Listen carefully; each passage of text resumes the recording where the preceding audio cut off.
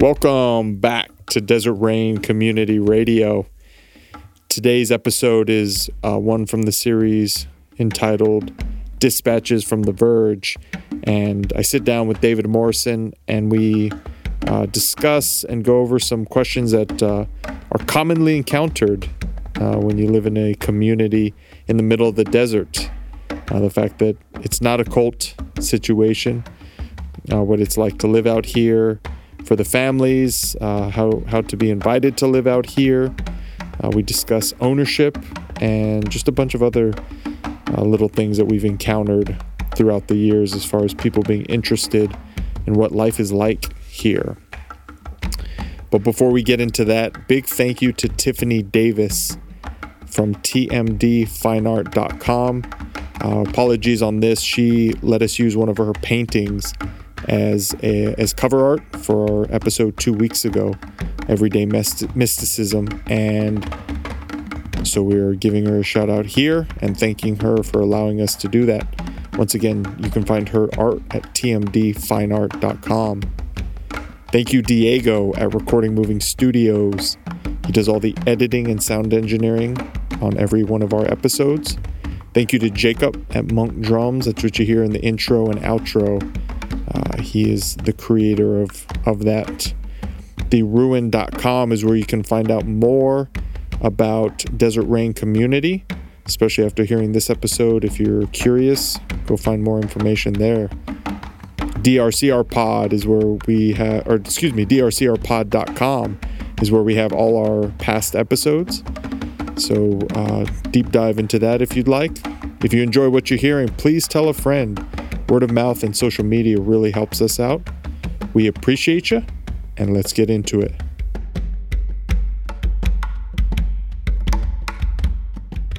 Welcome back to Desert Rain Community Radio. Dispatches from the Verge, starring David Morrison. The Verge, the brink, the edge. The desert. As Lady Gaga would say, I'm on the edge, the edge, the edge, the edge. That's our best Lady Gaga. We're not going to sing because we would, probably our mics would break. Ruin a great song. On today's episode, I would say after living out here for 3 months now. What, 3 months? Or 3 years. 3 years, wow. Living out here for 3 years and obviously losing track of time. You need to rethink your life. You've been out here 3 years. This month. There's help for things like this. June 2018, man. Wow. Was the big move-in date. And so the young man destroyed the best years of his life. He retired in his prime. But one of the things I've encountered, and we're going to kind of explore this today, but it's hard to explain Desert Rain Community. Yeah, difficult. And there's a bunch of preconceived notions in the world that automatically get applied to a place when you say, I live in a community, or I live with a group of people in close proximity in the middle of the desert. It just has all the trappings of bad things to happen. Right. Yeah. And so we're just going to do a sort of frequently asked question type show today. I'm going to present a couple questions to you. I know you have some that you've encountered regularly, but I think the most pressing one, and people have said it towards you hatefully, but it's an important one. But is Desert Rain a cult? Wow. And if yes, how so? And if no, how so to that? Well, the problem when you ask someone that question, a cult is always going to deny that they're a cult. That's the immediate. Are you an alcoholic? No. Denial is the first. He's in denial. He's denying it, everybody. So, So I would have to define some markings of a cult, which unfortunately would resemble a lot of mainstream evangelical Christianity. So, I don't even think. I went there. I don't even think just mainstream. I think you could just go with Christianity. So I think I would say a strong authoritarian leadership would mark a cult. And we strive to not have that as a pastor of a of a regular local church. Mm-hmm. There was a lot more authority invested in that than I realized. Oh, so you're talking about from your personal experience. Yeah, it was not good. Okay. I didn't realize it. And so when we structured ourselves in a community, I had to relinquish a lot of that because of that. And so we have moved kind of naturally, kind of organically, with some intention towards we hope, a more egalitarian group. And again, it's a Quaker idea. So we're trying to make a decision on something very simple. Mm-hmm. Should we add another well? Some kind of decision like that. Should we change the company that we use to pick up our garbage? And so we're going to make a decision like that, and we'll discuss it. And if we can't come up with a consensus, then we'll just table it usually. Come back 3 months later and see how we feel then. And so it's so authoritarianism. So I definitely shy away from that. So in that sense, we're not a cult. Right. What would be another cult? I guess conformity would be. But we've chosen, that was an intentional decision at the beginning when we were looking at taking monastic vows, which we could do an episode on that, I suppose. Yeah, that would be a good idea. We don't talk about it much lately, and maybe it's something even in our personal lives we should revisit it. Even myself, I don't think about it that much. Mm-hmm. But we did. We took monastic vows, the core group here, and we did an actual ritual ceremony. And when we were writing those vows, and we chose to go with diversity. Each person would discern which vows they would take, whether they were traditional monastic or everybody was married, so nobody could really take a celibacy vow. Or maybe if you get married, maybe you become a celibate. Some would say. It's the joke I was just about. It's like, well, wait a minute. From what I hear. We'll be here all week, folks. Tip your waitresses. So we chose a community of diversity on purpose. Okay.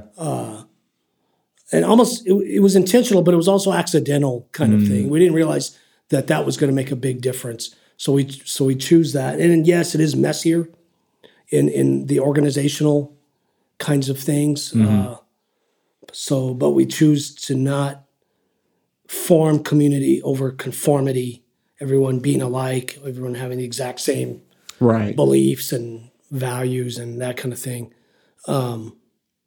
So we chose diversity.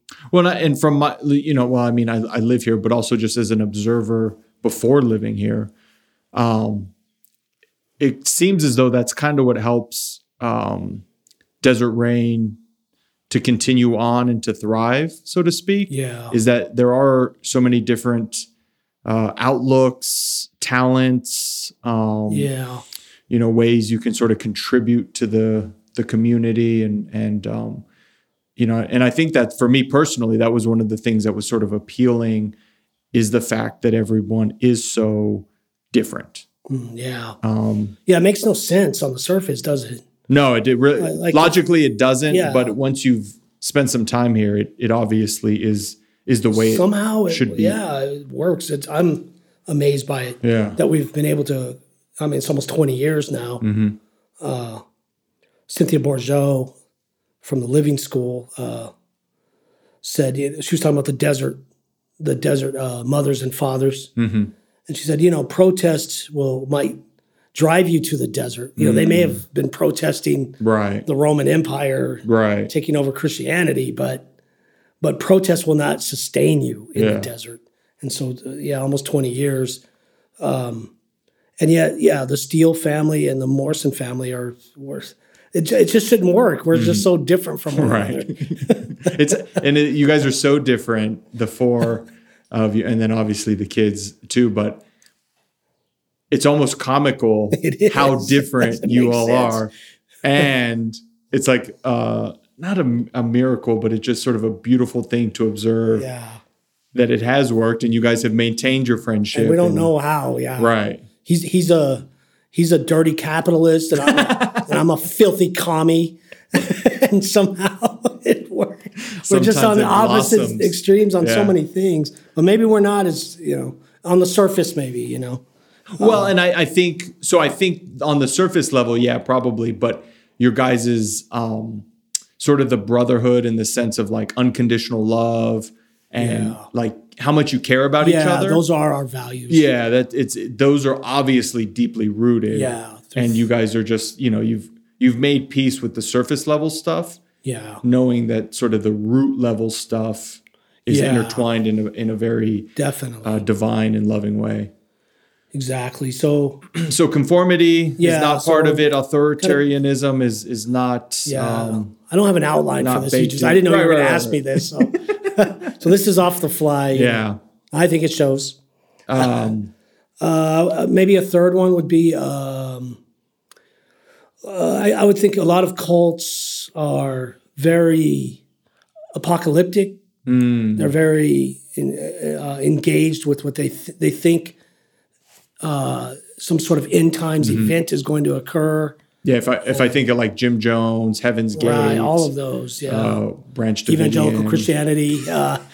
Sorry, I'm just kidding. It's my act. He's a little spicy today. Yeah, I had 2 donuts. I had 2 donuts today and caffeine, and so with heart medication. So yeah. So the apocalyptic outlook. Yeah, so almost an antagonistic worldview. The outside world is going to get you, and we need to protect ourselves from this outside world.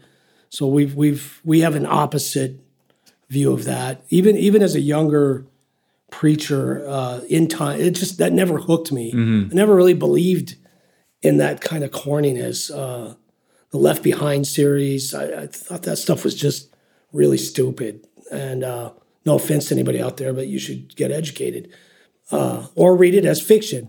And as a young preacher, I used to have to remind the church that the series is fiction, right? And there's this whole set of books called Lord of the Rings that you might like even better since you like fantasy. You may as well go with good fantasy. Yeah, well written. Well written fantasy. Foundation trilogy or not trilogy, Foundation series by Isaac Asimov, something like that. Might be. But anyway, yeah. So there's this view, but we, in our consensus here, I've never personally been hooked by any kinds of end times theologies and mythologies, really. They're not really theologies, they're mythologies.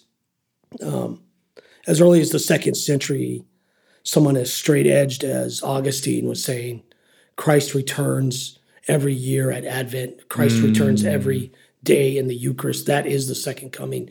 If you want to know who the Antichrist is, look in the mirror.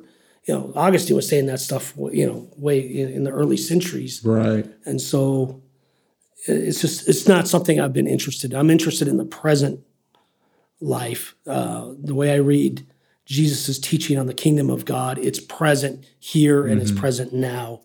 And so I've been focused on that quite a bit. And the community as well. Yeah, and I credit my mentor, Dale Walker. He's unusual in that because he's an evangelical, charismatic, in that tradition, and is very true to it. And he never emphasized that kind of stuff. I don't remember him ever all the years when I was a young man. Right, he didn't. He was had a pastoral view. These people that are here and now have needs in their lives, and it's not the world's going to be destroyed and Jesus is going to come back. Well, so yeah, and I don't want to spend too much time on this, but it seems like a good topic that wouldn't fit in a full show. But why do you think people are so captivated by this end of times? Sells. But why? I mean, obviously, but I don't quite understand. I think it's the allure of it. I think there was a movement called the Jesus People Movement in the 1970s. That was a worldwide movement, and the emphasis was Jesus is returning any day now.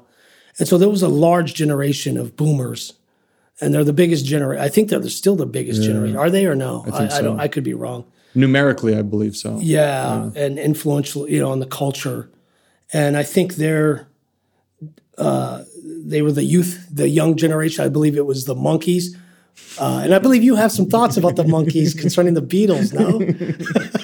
The Monkees are the greatest band ever lived. Yeah, it's proven. They influenced the Beatles. Deeply.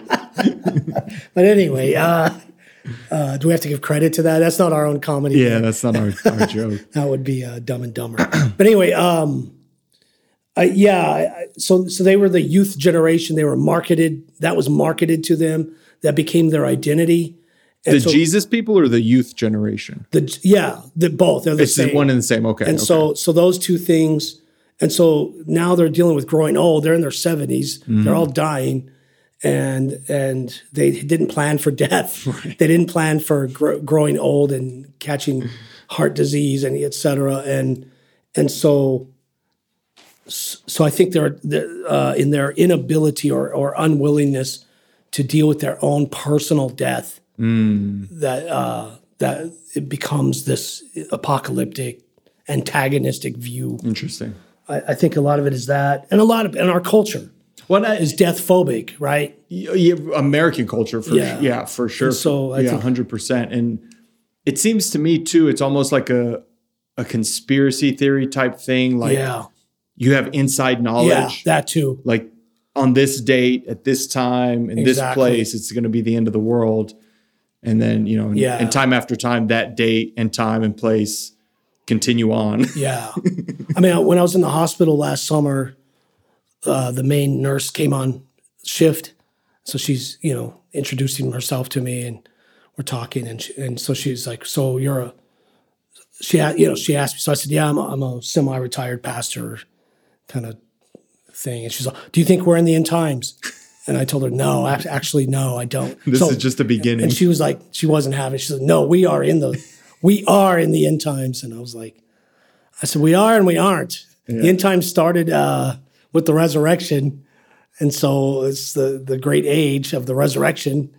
And she wasn't having it though. She said, nope, it's the Antichrist is out there. And I remember being a little kid in the 70s on the playground at Dolphin Terrace. The Antichrist is a little kid just like us, but he's in Iran, right? And he's our age and he's growing up and he's going to become the Antichrist. He's moving on up, as they say. Yeah, and it's just conspiracy theories and mythologies. It makes you feel more important than you are. It's because if you're unwilling to deal with your own smallness and your own insignificance and your humanness, then you're always looking for something to make you part of this grand cosmic thing, which you are. You already are. You don't need a story to put you in there. Yeah, and you don't need to have an enemy to prop yourself up. And so... And I remember... I can't remember exactly. It was within the last decade, but our good friend, or my good friend, I guess he's your friend too, Randy Harris. Oh, yeah. He would set up at the farmer's market in Las Cruces and just sort of like people would gather around and just talk and shoot the breeze. And I can remember this topic coming up and, well, not in the context of cults, but the context of the end of the world coming up. And someone in the circle said, that people are always looking for the easy button. And to think some kind of apocalypse is coming to fix things is much easier than looking in the mirror and realizing like, oh, I can make the world a little bit better today in some way, shape, or form. And I always thought I've always thought about that since then of like, okay, and going back to this idea of Jesus, right? Like heaven being here now. Yeah. Am I bringing a little piece of heaven into my day, or am I trying to take that out? Right. And how am I engaging with people and nature and things of that? And I agree with you have to have an imagination for what kind of future does the human race have? Mm-hmm. And, in pop culture, I mean, I would personally, I think the Star Trek future is a good future, except for the clothes. Everyone's wearing the same leotard. But besides that... They were different colored ones, right? Yeah. I can make all kinds of red shirt jokes and all that, but I won't do that. But yeah, so I'll ask people like, hardcore end times kinds of Christians. They tend to also be fans of pop culture too. And so I'll ask them, well, do you want the Mad Max future or do you want the Star Trek future? And which one do you think Jesus was envisioning when he taught the kingdom of God in the three gospels, especially right, the first three? And and it's obviously the Star Trek where there's justice, where there's equity, where there's no poverty. There's technology that can heal you. That kind of thing. And so that leads you to another step. Well, I need to be pro-science. I need to be ethical, all those kinds of things. We need to have uncomfortable conversations about race and ecological issues and that kind of stuff. And so I guess that's another part of a cult sign would be they're very inward drawn. What's the word I'm looking for? In-gazing, insulated against anything in the world. So that, so pop culture would be exited out of the members. Yeah, that wouldn't be allowed. So no. So they're cut off from the world often because the leader wants to control the narrative always, and that's what it usually is, or the narrative of the group itself. Right. And but we're on the opposite extreme here. It was kind of funny watching the Steel kids grow up because they love dragons and D&D and just the stuff that conservative Christians consider evil. Okay. And so they would come and visit conservative Christian families. Right. And then the Steel kids are showing them these evil video games and dragons and shit. And they would never come back to visit. So to sort of move on from the cult idea, sure, and sort of transition. This is the next sort of tough thing when I'm trying to explain, because I think the first thing that pops into people's mind when they think of community living together, it's everyone's under one roof. Yeah, that's a lot. And here at Desert Rain, we're sharing our money. Right, common purse. I think common purse. Yeah, and so we can venture down that, but I do want to specifically look at the living arrangement because it's more like neighbor living. Yes. Some people do share. I prefer trailer park. Well, it's almost there, but there are houses. There's houses too. So you can't even say that because people are, okay. And so so sort of how would you describe the living setup or the living arrangements of the members of Desert Rain? Because that's the other thing. Some people live in El Paso. Some people aren't in proximity here in Chaparral, but they engage in all the same get-togethers and whatnot. So how do you describe that when asked the question? Yeah, so I mean, in our Genesis, we had to. So two families lived together, Morrisons and Steeles. I think Marcia talks about that on her podcast. A little plug there. Yep. I think Greg talks about the cohabitation of two families. And that's not recommended. It was a crash course, like Marcia said, a baptism of fire into community. But I guess since we were establishing the community, I guess we needed to go through that and learn those kinds of boundaries that you need and expectations that are clashing against one another. To us, it felt like a lot of times the Steeles were, since they were a large family and we were a small family, that we were just a part of their family. But in our interest, the Morrisons, we wanted more autonomy and individualization. And so we would push back on that. And then we had to work through all those kinds of issues. Right. But the goal was never to live under the same. Yeah, that was the domicile or anything like that. Just there was only one house. By need, yeah. While you built the other. And so we did. Within a year, it felt like a long time. It was but it was only a year, and we were able to build our own house. And then I guess in the 2013, maybe somewhere in the teens, the Steeles bought a large property, a large house across the street that has, I guess, what they'd call mother-in-law residences or there's a couple kind of separate kitchenettes. One of them is like a casita studio arrangement. The other one's actually like a mother-in-law type house. And so the houses are the rooms are very spacious. So small families or even individuals do live in that house. Right. But it's not really, they're not up in each other's business, And the Nettias are sort of on their own, in their own domicile with it, where there's a shop, there's like a woodworking shop, and then their house next to that. And they used to live in the dorm house right next to our house, and where you live now. Right. And we're current residence. And so things change, needs change. So the dorm house was originally intended and was used for people coming on retreats to stay here, and now it's been shifted into a residential. And it's spread out over 30 acres? Yeah, I believe so. 30 or 40 acres. 20, so it's not 40. Yeah. So even the way we're describing it, you have to imagine there's a lot of space in between areas. Yeah. Yeah. And so, some would not like that. Others do, I need a little space myself. And so, and we don't share a common purse.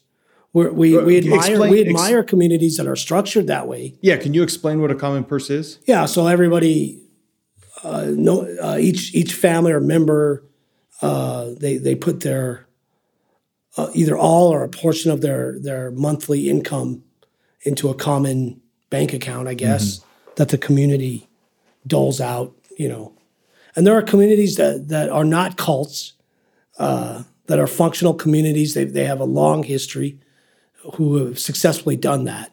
Well, the one that I am aware of is up in Chicago. Yeah, the Steeles visited. Yeah, the Reba House. Reba House, yeah. And they're Josh McAllister. They're a long-standing community. Yeah, and they live with a common purse. They take care of their, from college. They pay for the kids' college, I believe, and take care of the elderly for their medical needs and that kind of thing. So that's very admirable to us, and it's a model. But we decided to just go slow on that because we grew up capitalist. Right. So we decided, and we're fairly conservative in the sense that change should come slowly. Those kinds of changes, you should do small incremental steps rather than radical steps. But that's just us. Someone that makes radical steps, that's fine too. But that was the choice we made. But I think that goes back too about what you were saying at the beginning about trying to make decisions, or not trying, making decisions on a consensus basis. Right. And usually consensus moves slower. It does. When you have 4 or 5 families, or And so that's kind of where we're at with it, and again, it's people's different giftings and contributions that are very diverse. Some are financial, some are labor oriented. Others are, creative endeavors and social justice endeavors. Yeah, it's a wide swath. So those are sort of the questions that coming into this that I knew, or not knew, but felt were pretty obvious. What are some of the questions that you've been approached with on a regular basis that you feel? Well, we've been asked for swingers. We've been asked that, and even accused of that. And I tell them, look at my body. Do you think? Do you think multiple people? My own wife is a saint to want to touch this body. What are you talking about? I don't even want to touch my own body.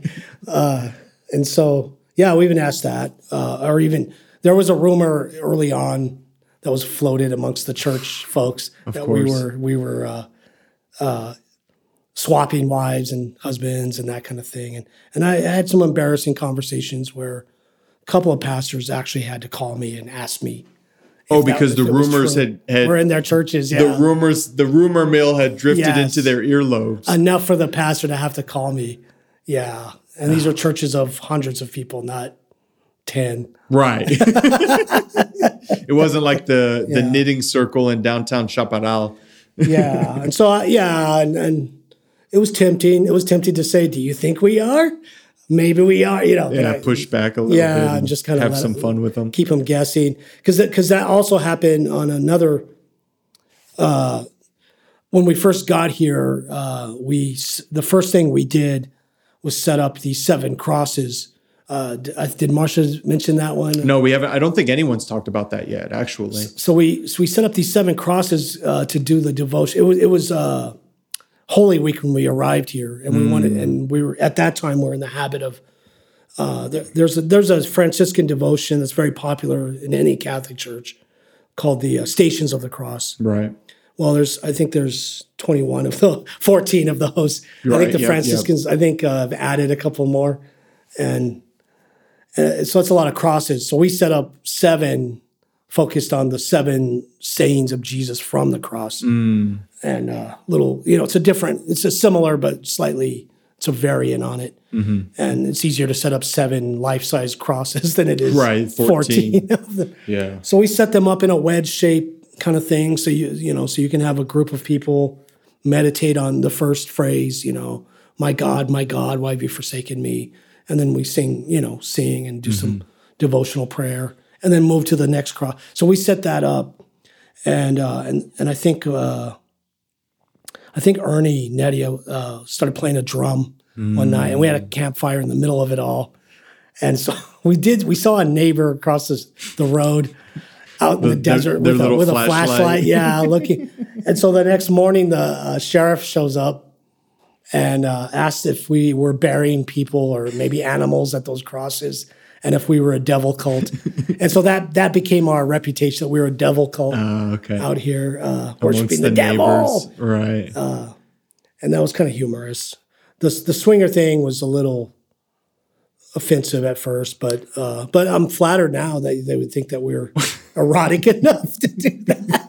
Well, and I think that goes back to where we started with this, is when people don't understand something, they want to fill that void they're afraid of misunderstanding. Yeah.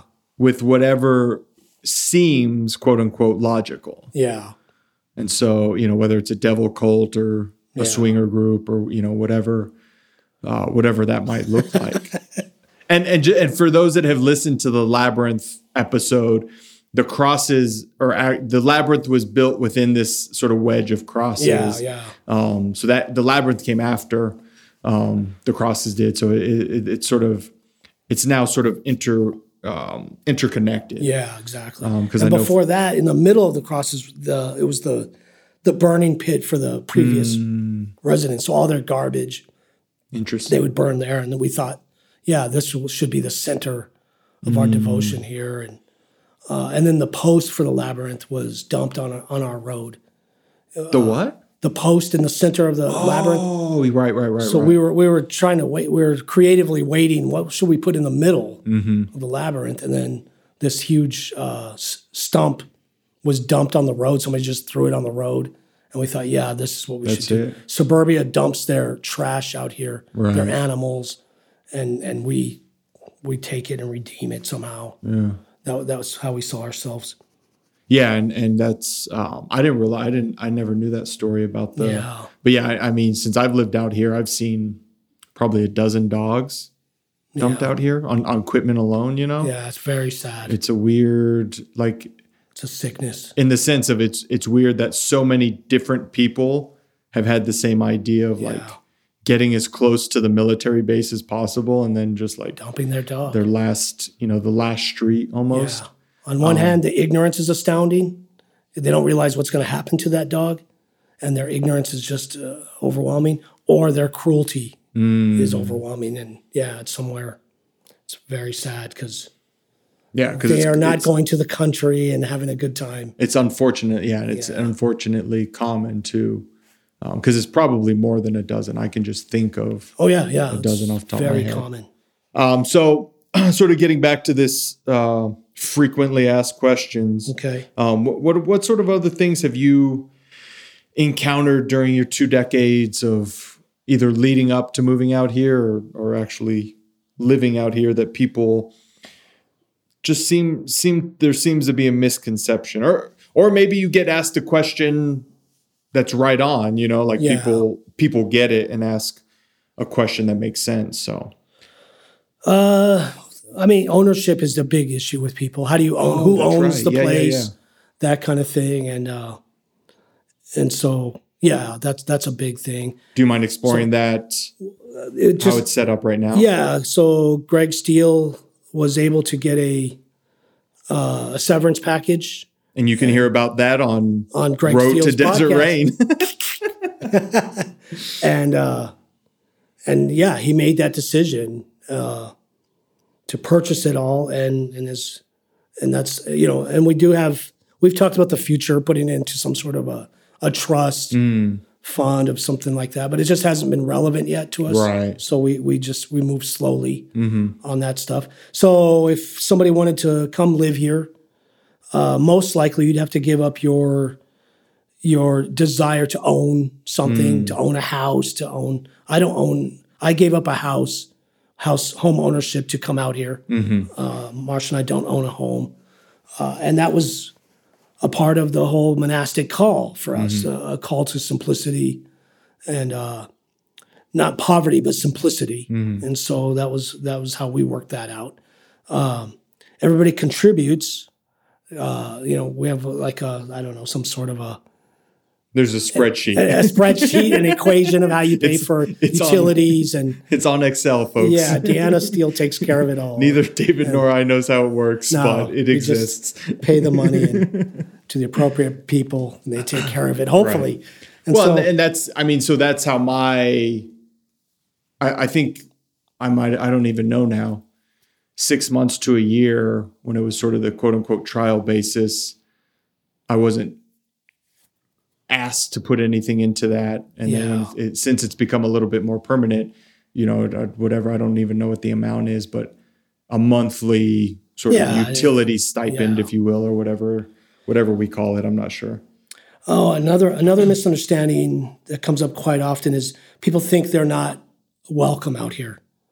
They think it's a membership club, membership only, members only, like the jacket we used to wear.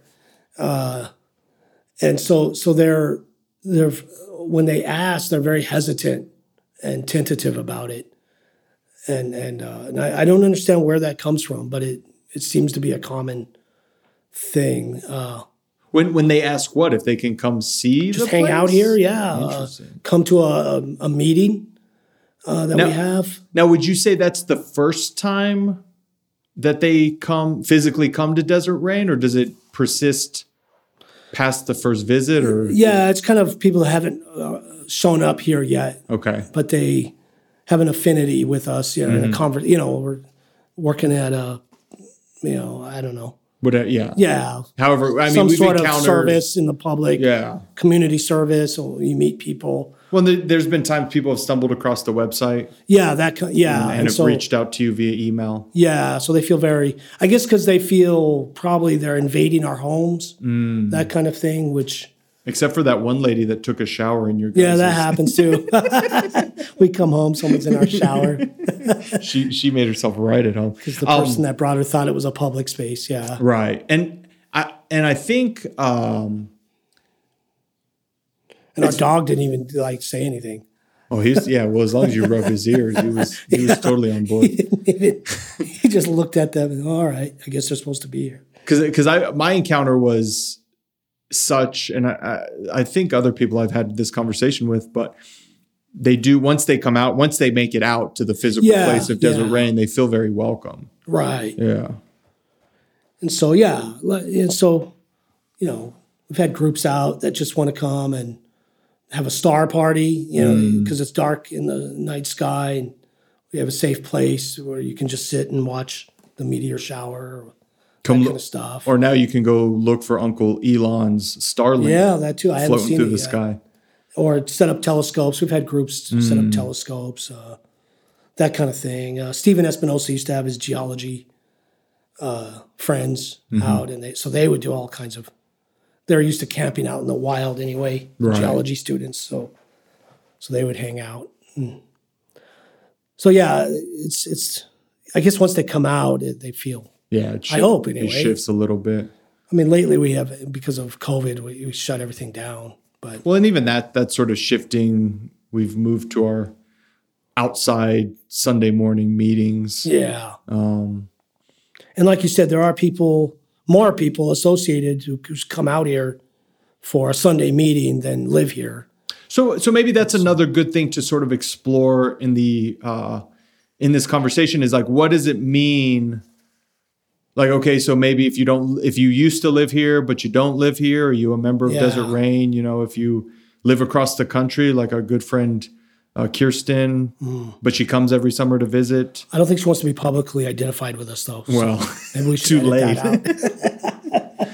And we're coming for, by the time she hears this, she'll have recorded her episode of Road to Desert Rain, so it doesn't matter. Anyways, so what does that, if people feel like it's members only, some people, before they encounter it, right? What does it, how does that look to be a member or associated with Desert Rain? I don't think there's a formal written down thing, but I might be wrong about that. But from your perspective as one of the co-founders. Yeah, I guess it just depends on who you're encountering. I think if you have, if like there's a couple families here, they still have a lot of connection with the more conservative Christian world. So they already know there are certain people I can't even have this conversation with. You're saying like those that I live in a community, right. a Christ-centered community, monastic-like, ecumenical. They can't talk about that with some people, so they don't never even bring it up. Is that what you're asking, or? Well, yes and no. I do understand that there's that part of it, but I guess more of like,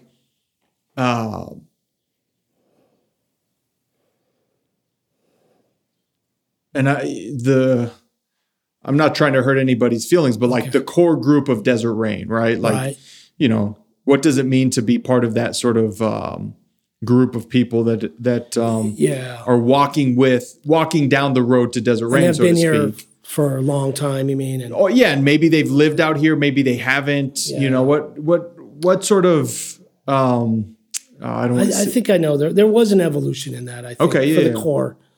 Because we talked about it. I may have even mentioned it here in another conversation. So early on, we had a lot more group retreats. We were hosting a lot more. We were younger, had more energy. And so it seemed like back then in our early days, we put a lot of effort into explaining what we were doing out here, even though we weren't sure what we were doing out here. And then we noticed, I remember the Steels and us were talking, and we noticed a shift occurred in a few years where it didn't matter there was no need to explain who we are and what we're doing anymore. When someone comes out here, our vocation is to serve them and to hear about what's going on in their life and hear their story. They don't need to really know our story unless they want to, right? Unless they're really interested. And if they're interested, they'll let you know. Yeah. Oh, yeah. And so, so we shifted our focus on, our job is to really listen to other people's story when they visit out here, when we encounter people. And most people are caught in their own stories, and they have no energy for your story. And we don't have the need to tell our story anymore on an individual level, if that makes any sense. Right. And so that's I think that's where it might be. I hope that's accurate. Yeah, and I think so. And I guess I would give my own personal example of that is, before I moved out here, I always felt welcome, and I always felt as I would put myself in a category of like a friend of Desert Rain. Yeah. And then when you and I started talking about the possibility of me moving out here, I think you and I maybe had a conversation 2 or 3 times around it. And then there was a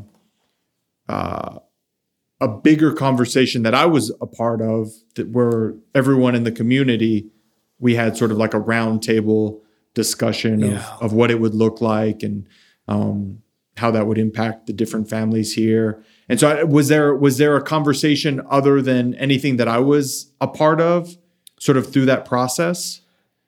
Probably when you wanted to move in. Yeah, that's when we have a community meeting and discuss it. But I'm saying, so I was part of one of the community meetings. I guess my question was there another one without me you know what I mean? Like, I'm sure there was. Yeah.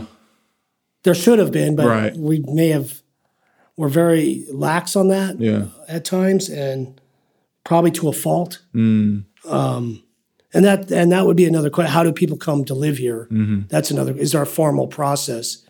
And it's very informal. Mm-hmm. But ideally, that would be so you'd be a friend of the community. You'd show up and start living the quasi semi monastic life that we're attempting to fail at as slacker monks, and just hang out, build community, build relationship and friendship, and then there might be a conversation. I'm interested in being a resident here, and then we would have more formal conversations. Well, how do we make that happen? How would it work? And then we try to talk you out of it. That ideally, that we would try to talk you out of it. Why do you want to be? What I mean by that is people have idealistic, romantic ideas about community. So we try to dispel those beforehand. I've literally had conversations where I've literally said, we're not the community for you. I've literally said that. Right. And then they hang up the phone. The joke was they hung up the phone and said, you see what I did there? Hang up. You don't hang up the phone anymore. I don't know. Got off the phone, I guess. Yeah, I guess. And they tell their significant other, that's definitely the community for us. And I'm like, they didn't listen to a word I said. Well, it's like the Fight Club thing, right? Where they make the guys stand on the porch for 3 days. And there's a monastic tradition in that. Saint David of Wales literally did that. He would make them stand out in the door for 5 days and harass them and tell them you don't want to be a monk. It's the worst thing ever. You're going to ruin your life, man. But, ideal. There's ideal, and then there's just people wash ashore. Mm-hmm. They have financial difficulties or their life fell apart and they feel safe here. And so we have that as well. Yeah. And people that come out here for personal retreats or just spiritual direction or just pastoral care, we keep that anonymous as well. Mm-hmm. And what, so we try to protect that. That's a sacred thing to me. Well, and I think too, it's beautiful in the sense that, like you're saying, there are many roads to Desert Rain. Like, how people end up here is it's pretty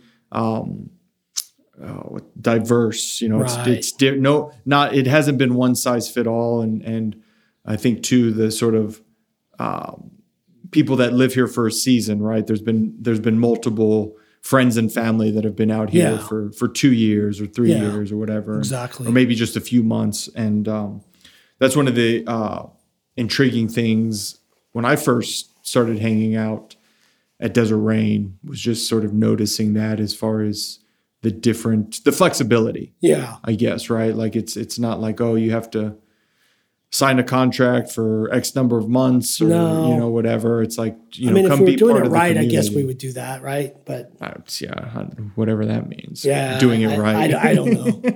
There was a family that said before they moved in here, they said, we're going to live here for 4 years. And that's exactly what they did. Mm. They moved out to the day, 4 years. And so that was interesting. Actually, because I've never seen a plan actually come together like that precisely, but they're very precise people. I was going to say that kind of fits their MO, their lifestyle.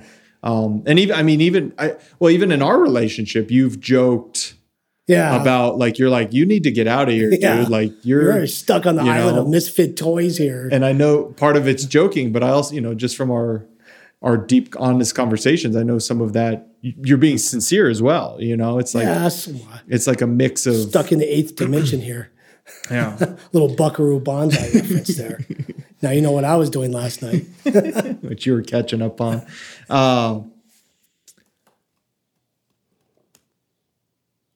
So I don't know. We're at about 50 minutes, so I don't know if there's another sort of relevant question that sort of fits into this idea of commonly occurred questions that have washed across your desk, so to speak? Because people ask, how can I visit, I guess. And it's not a convenient place. So we have had people who've moved in from the region, from another state, even other countries, and they're here for a very specific reason. Usually it's they're working in a social justice field, and it often doesn't work out for the time period. So let's say they were going to stay here for 6 months. It usually ends up being 3 months because we're so remote, and their initiative is by the border, usually, or in which is about 30 or 40 minutes away from where we're at. Yeah, it's not that far, but it's the traffic. It starts to the highway just gets to you. Yeah, and so we've learned to warn people about that. That look, if you have a job, you want to stay here for 3 months or whatever, and your job, your daily activity is going to be in El Paso or Las Cruces, in the cities, that drive is going to get to you eventually. It's going to wear and tear on you. You got to learn how to listen to podcasts, engaging ones, or learn Spanish. Learn Japanese, something like that. Your Audible app. Yeah, or it's just going to be. Or if it's a single person like yourself and they work in the daytime, that's been a problem for people who've lived here, because they get home at night and all the families are already settled in, and and there's no engagement. So it can be very lonely. It can be a lonely experience in that sense. So we've learned to navigate around that and warn people. Yeah, if you're not used to being on your own, it would be tough to be out there. I through a couple of different, that's kind of how the submarine life is like you're surrounded by people, but you have to find a way to sort of like, even in proximity, be alone. Exactly. Because it's a weird environment. And I would say, obviously this environment's much different than that, but there are times where, I'm just in the dorm by myself, and I might hear you and Marcia come into the kitchen, but we don't even interact, for the day or something. And that's okay, right? Like that's just sort of the way the setup is. It's the rhythm of life here. And for me, that was actually one of the gifts of COVID, is I didn't realize how much time I was spending commuting on the road. Yeah. Yeah. And you kind of plugged the joke there, but I had been listening to a ton of podcasts, and even that has cut way back because I don't commute as much. And so there's that, whatever it is, 30 minutes or 40 minutes to fill each way. And so not having that commute I've been able to sort of look at other areas of my life and engage in different ways over the last 18 months or however long it's been. So yeah, I was commuting 45 minutes to and fro. To the high school? Yeah. When we first moved out here. And that was before podcasting so I had to CD, books, cassettes even. Kind of thing, books on tape. This is the end of CD number 1 to continue the story. This was pre-MP3s. So I was like, dang it.